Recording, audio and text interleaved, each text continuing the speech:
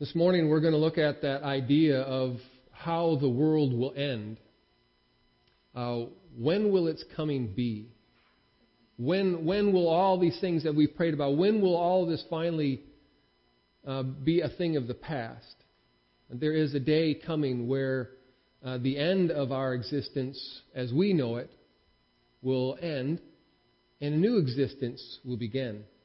We're going to look at this morning. We're going to be reading from Mark chapter 13, looking at verses 3 through 8 in Mark's gospel account of the life of Jesus. Mark 13 at verse 3, and he, again, Jesus, sat on the Mount of Olives opposite the temple. Peter, James, and John, and Andrew asked him privately, "Tell us, when will these things be, and what will be the sign when all these things are about to be accomplished?" And Jesus began to say to them, "See that no one leads you astray. Many will come in my name, saying, 'I am he,' and they will lead many astray.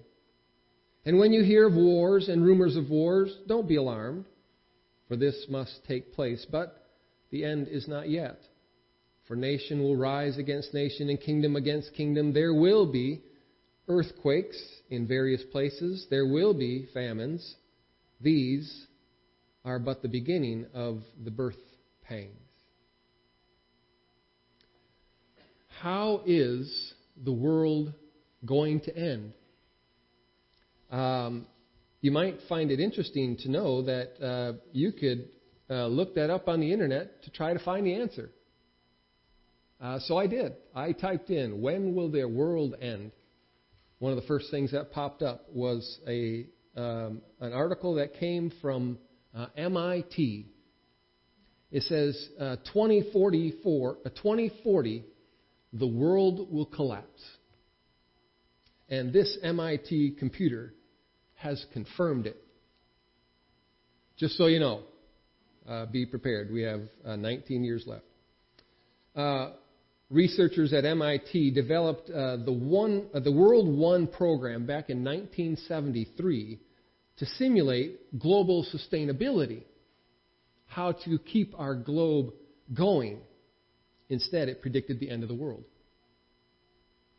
Back in 1973, this program was put in place to figure out how we can continue on in our existence here in the world, but instead, the computer told us how the world was going to end. I won't read from the article, just a few highlights. It said the end of the world will come as a global collapse, which I guess makes sense. If the world's going to end, it will be global. Interestingly enough, so this article was written in 2019. It said 2020 will be the first disaster milestone. Now you wonder if they're right. At the end of the article, it says, "Do we still have a chance of being rescued?" That was an interesting question that they raised. Is there still a chance to be rescued from this global disaster? And that's what brings us to our study again today as we figure out from Jesus' own words, what is it about the end that we need to be looking for? How do we prepare for that? And he's answering the disciples' questions of when will these things be? When will we see these things? When is the destruction? Because they're coming out of this time with Jesus where he said the destruction of the temple is going to happen. They want to know when. But not just when will the temple be destroyed, but when will everything be accomplished? And in that they're saying, when does the end finally come? So two thoughts that they're thinking there, one about the temple and one about the end of time. It may be helpful for us to understand what motivates the disciples to even ask the question. Why would they, in the year 30 AD, why would they be asking that question when MIT doesn't come up with the answer for it for another 2,000 years? What motivates the disciples to ask about the end of time already back in their day. Obviously, they grew up thinking about it. The Old Testament would keep giving hints at the fact that what we see in our world would eventually be changed. There would be a time where an end of things comes. One example of that Old Testament prophetic look forward will be at what we're going to be looking at tonight in our evening time in the book of Daniel. Daniel 12:6 says, "And someone said to the man clothed in linen, who was above the waters of the stream, 'How long shall it be till the end of these wonders?'" In Daniel's time, they were asking, in all the turmoil of their world, and all the things that's being said there about the end, when will the end be? Maybe they had Daniel in mind. The prophet Zechariah would record a detailed account of the coming day of the Lord, as it's mentioned there. What's going to happen? Now, what will it be like? What will the outcome be of all that? If you go to Zechariah 14, I think it is, and you look at that, it gives a description of what's going to be taking place. How will you see the end approaching? Maybe the disciples are drawing their attention all the way back to the beginning of time. Maybe that's a good way to frame all this too, is that if there's an end to time, if you're wondering about the end, maybe that comes from the fact that you know there was a beginning to time. And so maybe they're going back to Genesis 3:15, where God says, "I will put enmity between you and the woman," speaking to the serpent, "and between your offspring," those that follow after the evil one, "and her offspring," those that would follow Christ. "He shall bruise your head, and you shall bruise his heel." There is something already back at the garden scene there where the reversal of what just happened is coming.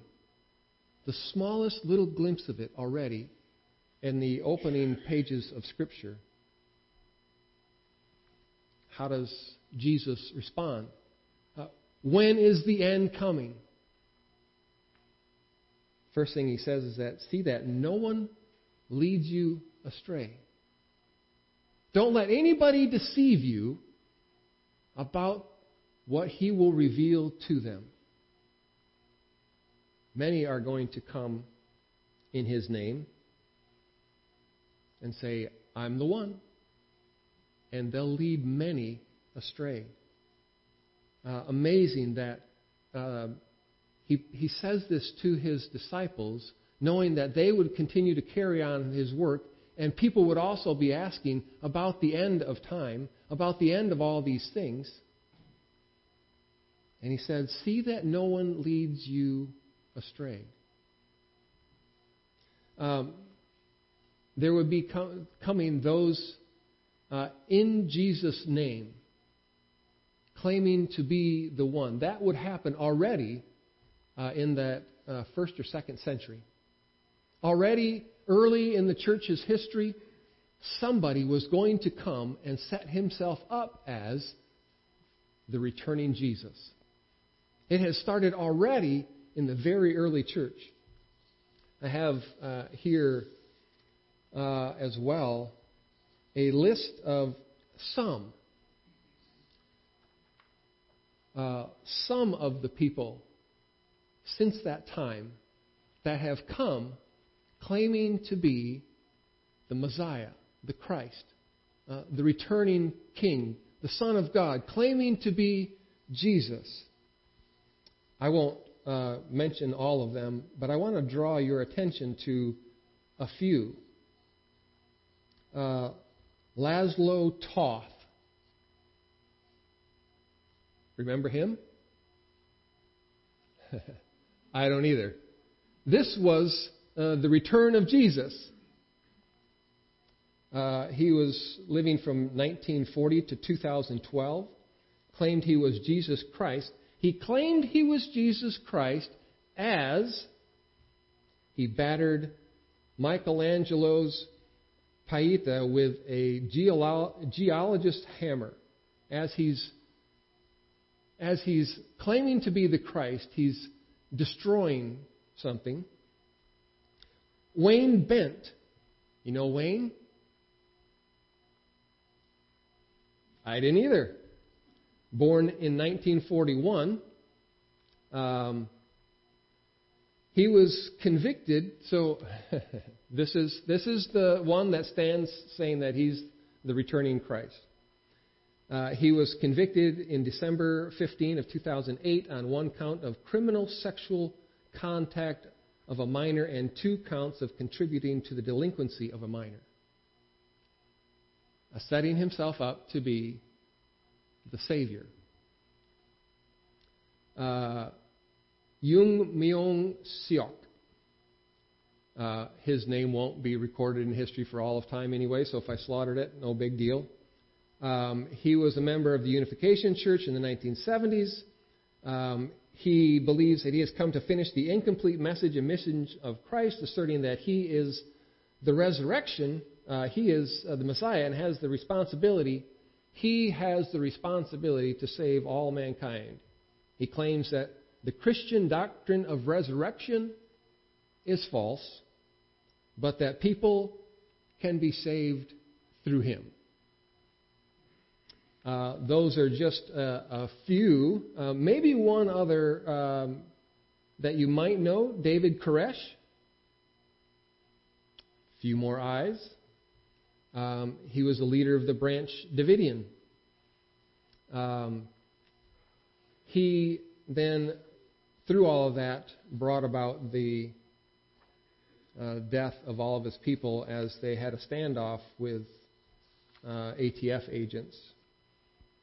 And it didn't just come from people here in the United States. Some of them came from Jamaica, the Netherlands, Nigeria, South Korea, New Zealand, several from the Americas, a Hungarian-born Australian, and it just keeps on going and going. Maybe you remember Jim Jones. If there's one claimant that we know, it might be Jim Jones, who then brought about the mass murder of all of his followers, claiming to be the Christ. Not the one then that saved them, but that caused their death. See that no one leads you astray. There's for us as Christians an opportunity and a responsibility to make sure that we understand who we're following and who we shouldn't. Over the last couple of weeks, I've used an illustration with money, and I want to do that again. So I'm going to need a volunteer. I have a $100 bill that I'm going to give to somebody. First one that wants it can come up. I'm going to give somebody a $100 bill.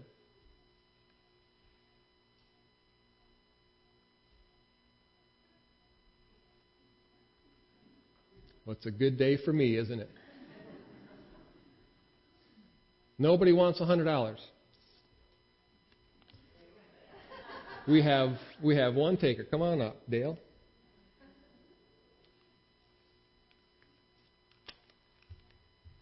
It's all yours, my friend. That's not $100. That's only $1. It's only $1. How do you know? There's number 1 on there. Number 1. But I'm telling you, it is $100. Why is that? Just take my word for it. I don't believe you. I promised I was going to give you $100. You have it now. I don't believe you. You don't believe me. Well, you may take that anyway and see how good that does you when you go to somebody and try to spend $100. You may take that with you. You're not getting this. I promised you a $100 bill. I gave you what I promised you. Yes, you did. Thank you. Many people are going to come in the name of Jesus, claiming to have the authority, claiming that they're going to give what we know Jesus had promised to give. And when they give you that, they're going to offer you, in that way, the $100, and they're going to shortchange you with $1. What you thought you were getting from the one who says, I'm the one that's going to save you now, will leave you empty. But they will make that promise over and over, but the only thing you'll get is a measly $1 bill, and it's not going to get you very far. This is the way all of those that would come in Jesus' name are going to operate. They come in my name. In my name, again, isn't just that they're saying, I'm Jesus. There are a whole slew of people that say, I am Jesus. I am the Christ. I am the Messiah. I am the Son of God. There are countless people that have come to say that. But they will come in my name. We know from our study through Scripture that in my name, praying in the name of Jesus, claiming the name of Jesus, identifying with the name of God, isn't just the letters of it. It's everything that makes them who they are. Everything that God is His name. Everything that Jesus is, everything that Jesus has done is His name. And so when you claim the name of Jesus, you identify with everything that Jesus comes to do, everything He offers, everything that He's going to accomplish. They will come in His name, but instead of giving you what you thought you were going to get, they will leave you empty. They promise love, but some of them have only substituted sex in its place. Some will come in His name and they will promise peace, but they will draw you into their chaos. There are those that are going to come and they will offer you to be faithful to you. But as we've seen, some will abandon them and they won't save them, and their faithfulness is empty. They'll promise you hope, but they will lead you to destruction. Everybody that comes in Jesus' name is these that Jesus is talking about are notably different than Jesus. Now, it wouldn't take long, and it didn't take Dale long to realize that what he thought he was getting was not what he had received. It didn't take much at all to recognize you got $1. If you had never seen paper money before, and I told you I was going to give you a $100 bill, and I gave you that one, you would be excited. If you didn't know anything about money, if you didn't know anything about numbers, if you didn't know anything about all that, even if you couldn't read that says $100, there's so many things that you'd have to miss in order to think that you now have $100. For us as believers, one of our duties is to make sure we understand what the original is. You will be able to tell the imposter because he's nothing like the original. They'll come in his name, but you'll see quickly that he's not. Jesus was the only sinless person that ever walked the face of the earth.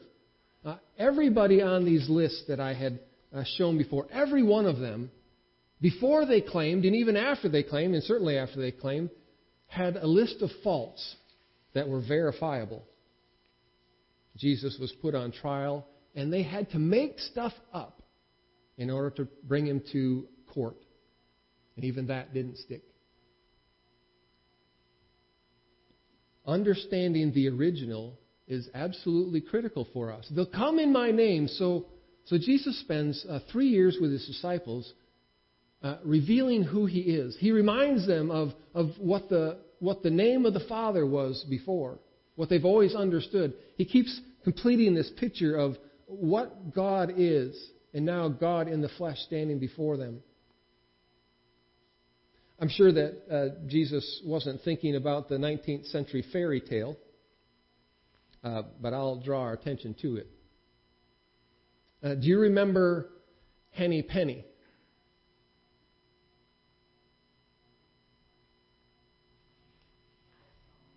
Sky is falling. Yes, Henny Penny, better known as Chicken Little. Yes. And famously known for the phrase, the sky is falling. Do you remember how the story goes?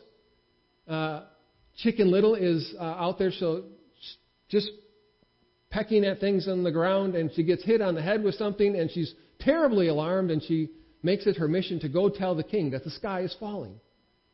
Along the way, she comes across a rooster and a duck and a goose and there were 4. A turkey. And all along the way, on her way making her idea known to the king, she comes across these 4 other birds and tells them all, the sky is falling. And they all go along with her to make this proclamation. On the way, they come to another creature, this red creature. It's not a bird. It lives in a hole in the ground. It was a fox. And so she urgently tells them as well that the sky is falling. One by one, each of the birds would go into the fox's hole, and one by one, each one of them would meet their end. Until the very last one, the rooster, as he's about ready to finalize his life, as the fox ends his life, makes out one last cock-a-doodle-doo and ended. And at that moment, Chicken Little thought, oh, it's morning. I better go lay my eggs. And she turned around and went back home. And the only one that didn't fall under the death trap of the fox was Chicken Little. Why do I tell the story? You remember what it was that caused Chicken Little to go out and tell the news that the sky is falling? Got hit on the head with an acorn. I'm sure that was the absolute first time in all of history that an acorn had fallen.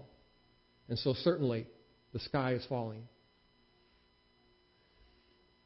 And at the end, she was so distracted by the sound of something else that has happened all along in the life of a rooster that near sunrise, the rooster crows. And again, saw that as this unique thing that would lead her back home again. I think Jesus is here trying to tell us that we should not let people lead us astray by the things that always happen. These are things that continue to happen as the acorn would fall, as the rooster will crow. These are normal things that we see in life. Jesus said, when you hear of wars and rumors of wars, don't be alarmed.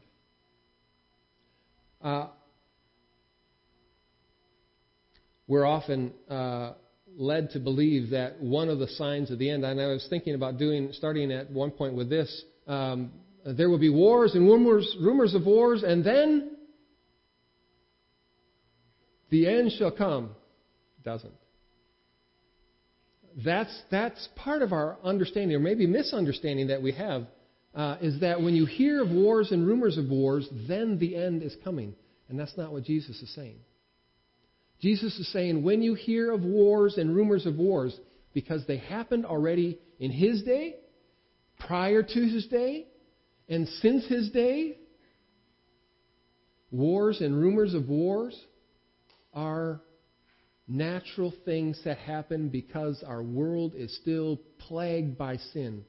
Hatred and animosity rule the day, and so people rise up against people, nation against nation. And because of that, famines happen. Because of natural disaster and different things, famine happens, plagues happen, all these things happen, but they've always been happening. Jesus says when you hear of those things, don't let it alarm you thinking that something new is happening and this is going to be the end. He said it isn't. What you see are all the things that have always happened in a sinful world. Don't be alarmed, on the one hand, because they're just natural things that happen. 2, don't be alarmed, because Jesus has a plan of redemption for that. There is a plan to end wars, rumors of wars, famine, plagues, and everything else. There's a plan. Don't let the news of a new war make you think that this is the end.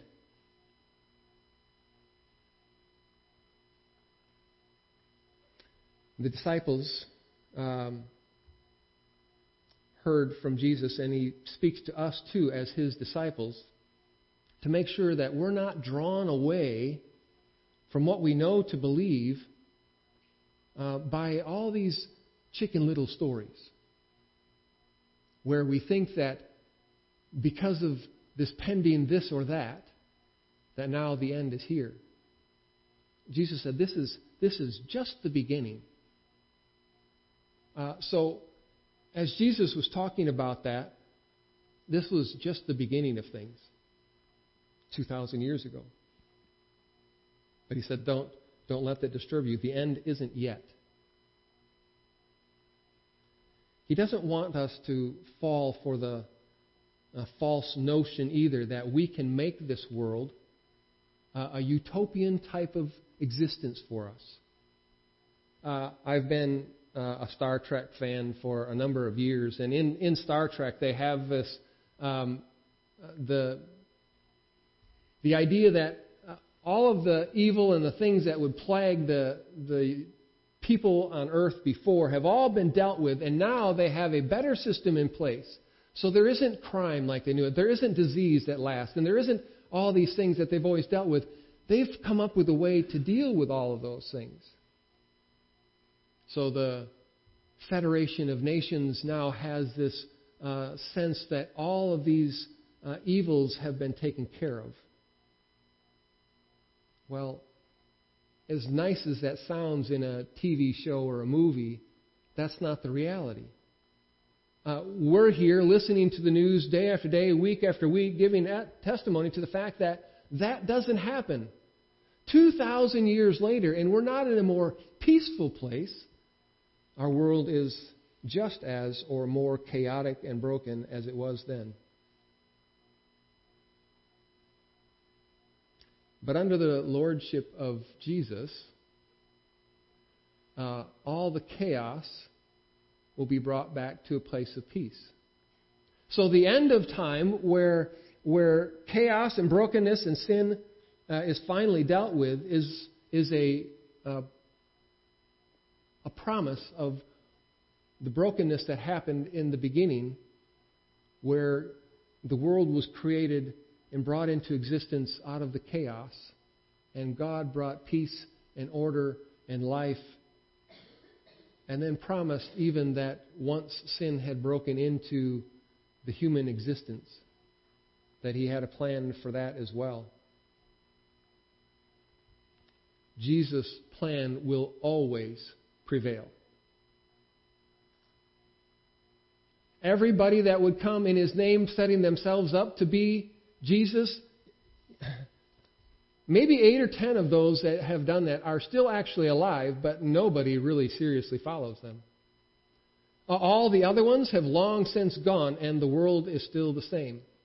All those that have gone before did not and could not deliver. But Jesus' plan will prevail. Brokenness will be redeemed. The sinner still can be forgiven. The lonely and isolated can still experience the very presence of God, the one that would never leave you. The sick will be healed. And those that live in utter despair can cling to a hope that cannot be shaken. And all of this is only possible in Jesus' name. Amen? Amen.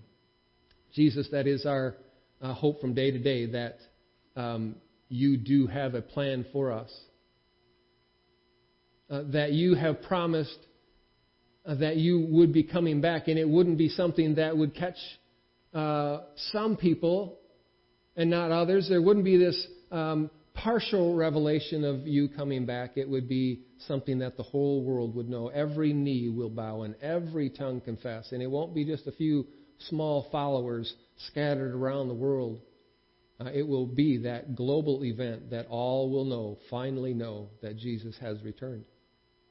And so we thank you for your promise, and we look forward to that. But you will tell us what we should watch out for.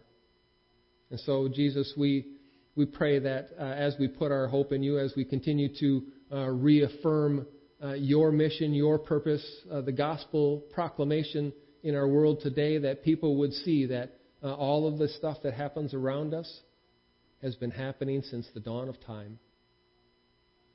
And you do have that plan. But we are here, Father, once again, to renew our commitment that our message, the message of the gospel, the message of Jesus Christ, the only one that can save, will go out from this place to those that are being led astray by Chicken Little stories. And so, Father, help us each day in the mission that you call us to do. Strengthen our resolve for that. In Jesus' name, amen.